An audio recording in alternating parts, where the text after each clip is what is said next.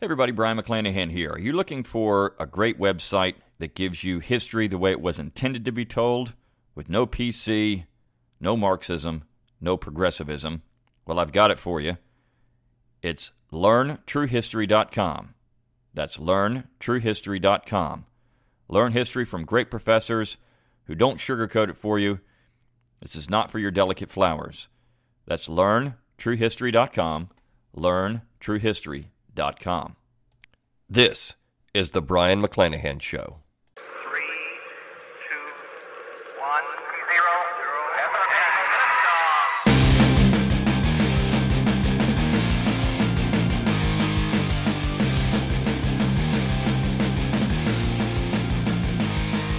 0. Welcome back to the Brian McClanahan Show. This is episode 27.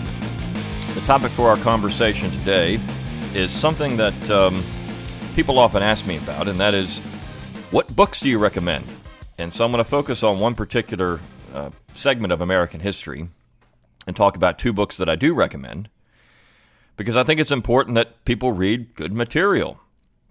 Now, for those of you who don't know, who have never been to graduate school, I'm going to talk a little bit about that too, and explain what goes on there. Of course, I attended graduate school at the University of South Carolina, and when you go to graduate school in history or other disciplines, I'm sure in the sciences it's a little different, but if you go for history, you take three different types of courses. You can take, of course, knowing that your undergraduate upper-level courses are usually 300 or 400 level courses. When you go to graduate school, you're going to take 500, 600, or 700 level courses, or 800 level courses. So if you take a 500 level course, what you're essentially doing is taking an undergraduate upper level history course, and you're assigned some extra reading material or an extra paper. You have a few things to do, but it's essentially just like being in any other college course. Now, when you take a 700 or 800 level course, an 800 level is typically a writing seminar. 700 level courses are typically reading seminars. So what is a reading seminar? A reading seminar is where you're assigned a whole bunch of reading material, typically in the range of, in my experience, a minimum of between 1,000 and 2,000 pages a week of reading material. And you go in and you discuss said material. And you usually have about 10 to 15 students in a reading seminar. And at my time at South Carolina, there were a number of excellent reading seminars, and essentially that's what I took as a graduate student. Most of my classes were reading seminars. So a couple of the best, the first was European Historiography with Owen Connolly, who was the premier Napoleonic historian in the United States, if not the world for a time. And also Clyde Wilson's American Historiography, which the focus of those two courses was to discuss the historian and their craft. But in those particular courses, you would have discussions on major figures in European or American history and how they wrote it. And so you're discussing schools of thought. And so essentially what you're looking at in history, and if you look at different interpretations, different definitions of history, one of them that you will find is that, essentially there are no facts in history, only interpretation. And this is basically what you have. I mean, historians are in agreement oftentimes on various information that you'll find in history, not always, but they're in agreement on information that you would find. It's just they're not always in agreement on how to read that information or how to interpret that information. And that's because people are people. They have different views and they see things differently. The best historians will often show their bias, explain that to you, and then you will see throughout their work their bias come through. The worst historians will not explain their bias, and you will think that their history is objective. Now, one of the best books that's ever been written on that is entitled That Noble Dream. And in this particular book, the author discusses how the dream of objectivity is just that, a dream. The author of that book, of course, is Peter Novick. So he explains very well how history is biased. And this is something that people have known since essentially Thucydides was writing the Peloponnesian Wars, when he recognized that he was reliant on his sources, and his sources are going to be biased, and two people can look at one thing, and they can have two different interpretations on it. Jacob Burckhardt, who is another very famous historian, concluded the same thing back in the 19th century. So when people ask me what are the best books on a particular topic, you're going to get what I think are the best through my own biases. And that's why people like listening to this podcast or going to learn true history or whatever the case may be, because you want our biases in the history. And it's going to come through. And of course, if you don't like our biases, then maybe you would like someone else's biases, and that's the history that you like to read. And there's nothing wrong with that. I could say that those books miss the point, or their interpretation's off, or they overemphasize something. This is the case when you get news or anything. You're going to get interpretation of events.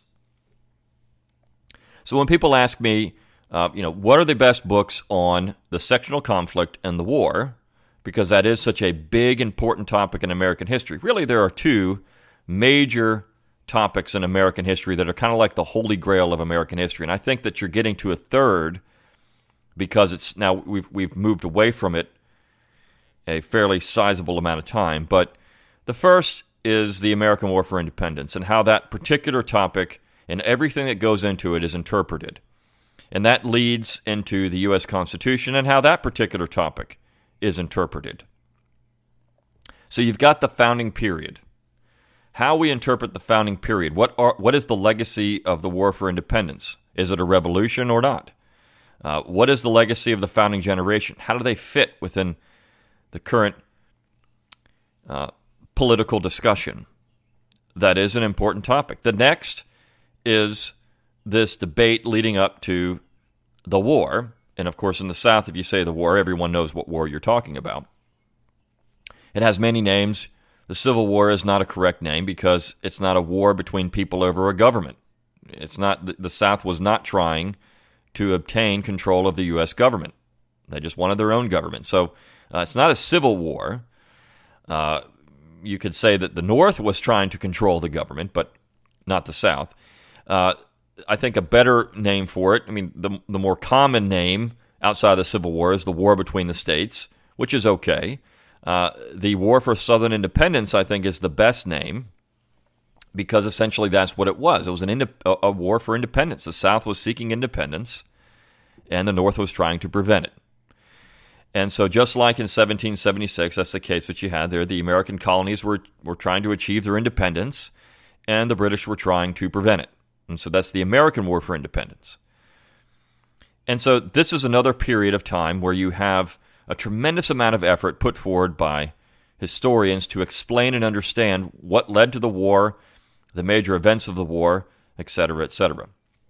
And then the other period that I think is becoming much more important moving forward in the modern age is this World War II Great Depression period, because it is such a turning point that leads us into the modern era in terms of government power.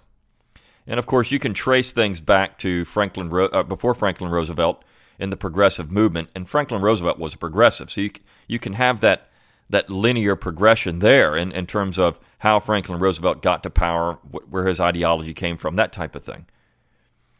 But when you look at the Great Depression and government response to the Great Depression, that is really a turning point. And then, of course, government response to the war in World War II.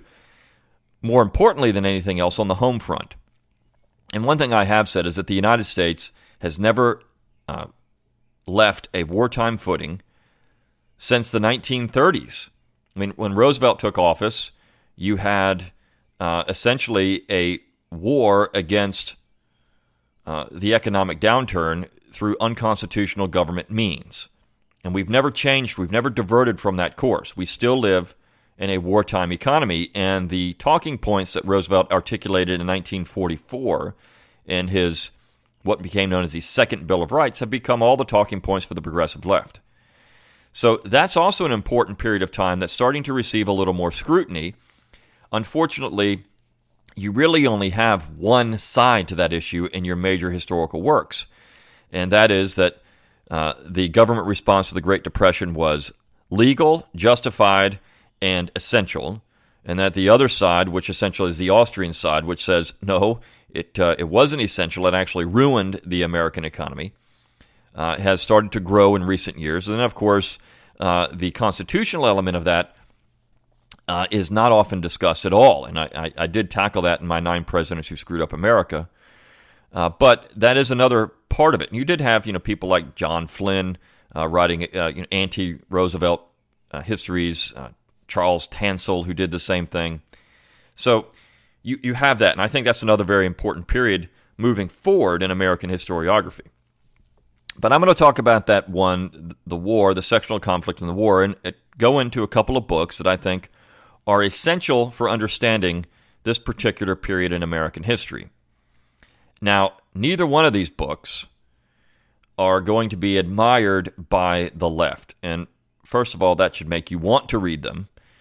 When I took my reading seminars on this particular topic in graduate school, neither one was assigned.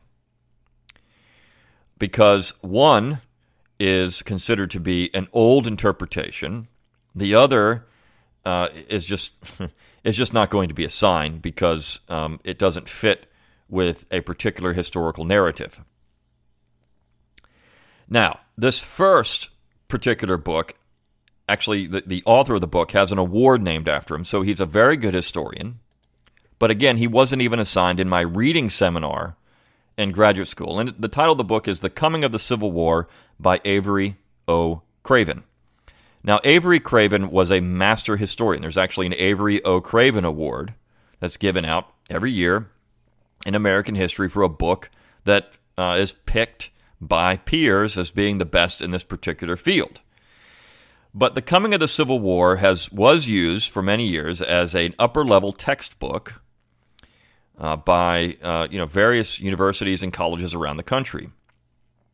Now, Craven is part of what's often called the blundering generation school. So the way he looks at the war is that the war was a product of a blundering generation, essentially the 1850s generation who blundered into the war. It didn't have to happen. The war was not inevitable. There was no irrepressible conflict. It could have been avoided, but you had radical elements on each side that created problems. And recently there was a book that came out on this particular topic by Tom Fleming, A Disease in the Public Mind, where he puts a lot of the emphasis on the war and the creation of the war on abolitionists. Now, I know a lot of people get very upset with that particular thesis, and if you look at the reviews of that book, people go berserk, and I've seen many different websites who say things like, this is why I continue to write history, because this garbage is still produced. And one comment was on that particular book, Tom Fleming came out with this thesis because he's old enough to remember when this thesis was popular. Now, essentially what that book is and what Craven, what these are, they're post-revisionist historical literature. Now, Craven was writing before the 1960s revisions, but in the 1960s you saw revisions, and again, this was coming back from an earlier phase in American history where slavery was placed at the center of the conflict, and the abolitionists were given a pass. That what they were doing was a morally righteous cause, et cetera, et cetera. Now, in the 21st century, none of us, yours truly included, would ever say that abolition was not a morally righteous position to take. And Craven even addresses that in his book, and he says, look, abolition and then political abolition are two different things. And abolition as an actual act to end slavery and abolition as a cause of the sectional conflict are much more complex than what we can simply say abolition is good, and therefore everything else works off of that. And you actually had abolitionists, if you're a libertarian listening to this podcast, you know, maybe Lysander Spooner, who was against the war because he said, the war is immoral and illegal, and this is what we've wanted for years anyways, for the slave South to just secede from the Union. Now we have our non-slaveholding republic, even though there were slave states still in the Union. So I talk a lot about this in my class, the part of the U.S. history class, the first half, in that Learn True History. So if you want to take an entire course on American history and get my perspective on the sectional conflict in much more detail, I go into it a lot more there. But Craven essentially says this blundered generation, people like Stephen Douglas of Illinois, and then, of course, you had the northern politicians like William Seward, and in the South, you had the fire eaters. Essentially, he placed all the blame of the war on those people, the radicalized elements. Now, Douglas was in the middle, but of course, Douglas was doing some very stupid things like the Kansas-Nebraska Act. So you had these people, really tearing apart the fabric of the Union that had been maintained by individuals willing to compromise. And by the 1850s, there isn't much room for compromise left. And it's a meaty book. He gets into just about anything you can think of from the early 19th century until 1860. And it's a sweeping history. And, one of my favorite lines in the book, and I always remember this when I describe Americans in the 19th century, he said Americans were a sweaty people, which is true. I mean, if you think about the labor and the work that went into producing the goods and services of the 19th century, North and South, this is a very difficult, hard-working time. And I've always said if you were a laborer in the 19th century, it was difficult no matter where you were, North or South. It was a difficult time to be a manual laborer. And people worked very, very hard, whether they're on the frontier, whether they're in the old established areas, they were working hard. Most people were engaged in agriculture, or if they weren't in agriculture, they were engaged in some type of industry, which was very hard work, not work that most modern Americans will want to do. So this was a difficult, hard-working time, exacerbated by political questions that were difficult to handle. And there's another very good book on this particular issue I'm going to talk about too, but there's a third, if you had to say, all right, I want to read a third. It's The Political Crisis of the 1850s by Michael Holt. And essentially what Michael Holt says is that, look, this all comes down to politics. These issues were political questions, not moral questions. The issue of slavery was a political question that had political implications, meaning that it was about power and who was going to control the spoils of the general government. Was it going to be the South or the Northeast? And the West became a player in that conflict moving forward because the West had the balance of power in its hands. And Southerners recognized this, and Northerners recognized this. And when you look at the first conflict over slavery in the 1820s, or the first major political conflict over slavery in the Union itself in 1820, I should say 1819, 1820, in the Missouri Compromise, it was quite clear that the Federalists were using this issue. The old Federalists, now they already calling themselves Republicans, but the old Federalists were using the issue to try to split the alliance between the North, and I should say the Midwest and the South. And people like John C. Calhoun were aware of this, and they started saying, look, if we don't start advocating things that the West wants, they're going to side with the North. And when you look at Henry Clay and his American program, Clay was a Southerner. He's from Kentucky. But what he wanted were the things that Hamilton wanted out of his economic program, which were high tariffs to stimulate industry, federally funded internal improvements, a central bank. These are things that Clay thought were essential for a quote-unquote national economy, but Clay was a Southerner. And so Clay is the one who's really brokering this deal between the West and the South all throughout the early part of the 19th century. And Clay was a Whig, and what you had in the Whigs essentially were nationalist Republicans, people that had supported Jefferson's economic program in his second term. So, all that said, people recognized that this was a political question more than a moral question. And I think what's happened now is that people tend to look at abolition as a moral question, not a political question.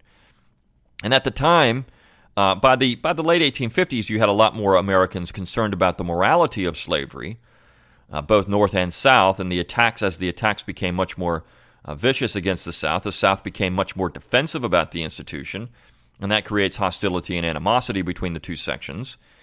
And so you did start seeing slavery as a moral question begin to be used much more effectively. But for most of American history, it was a political question with a political solution. So Avery Craven's The Coming of the Civil War is very, very good for addressing all of these issues. It is superb in its detail. It is superb in its interpretation. I tend to think the blundering generation thesis is pretty good. I mean, it's better than some of the others, but it's pretty good. And Craven was an excellent historian. So if you can go out, and I'll put this in the link, under the description of this podcast, link to the book. But if you can get a book on the war, I think that Craven's Coming of the Civil War should be on the top of your wish list. The next book that I would recommend is by a historian who's not well known, but he was very, very good, and he taught at the College of William and Mary, and his name is Ludwell Johnson, and the book is North Against South, The American Iliad, 1848 to 1877. So the reason I like this particular book, and there are several reasons. Again, Johnson is open about his bias. He's a Southerner, and he's telling the story that actually gives Southerners some due, right? I mean, he's not as critical against the South as other people are. And he mentions that the job of a historian is to look at the information and present it as it is given, and to try to understand. And I think that is important. Historians need to try to understand a period, and you take the information that you have and you try to work it out. And Johnson says that he arrived at his conclusions through primary material. Now, this book was intended to be a textbook, a survey textbook for a college-level course on the sectional conflict and Civil War, as it's often called in your college and university catalog. And so it's a short book on the events leading to the war itself, and then Reconstruction.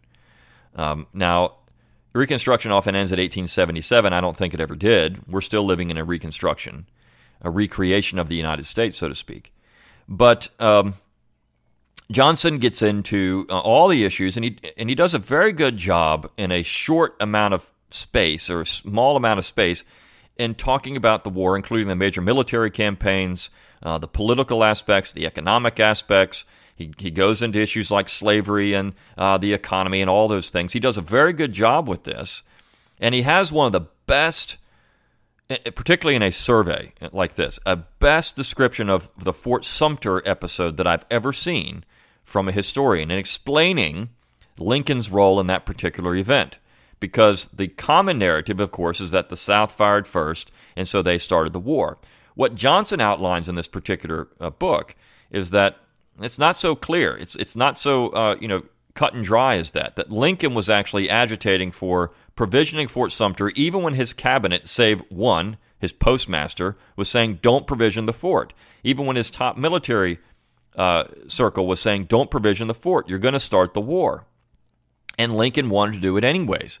So in so many ways, what Johnson does is take the information and turn it back on Lincoln and saying, well, wait a second. This was a hostile act, because Lincoln knew exactly what he was doing, and he actually wrote the letter to the governor of South Carolina saying we're going to provision the fort. He just didn't sign it, but he wrote it. And essentially, we're going to war.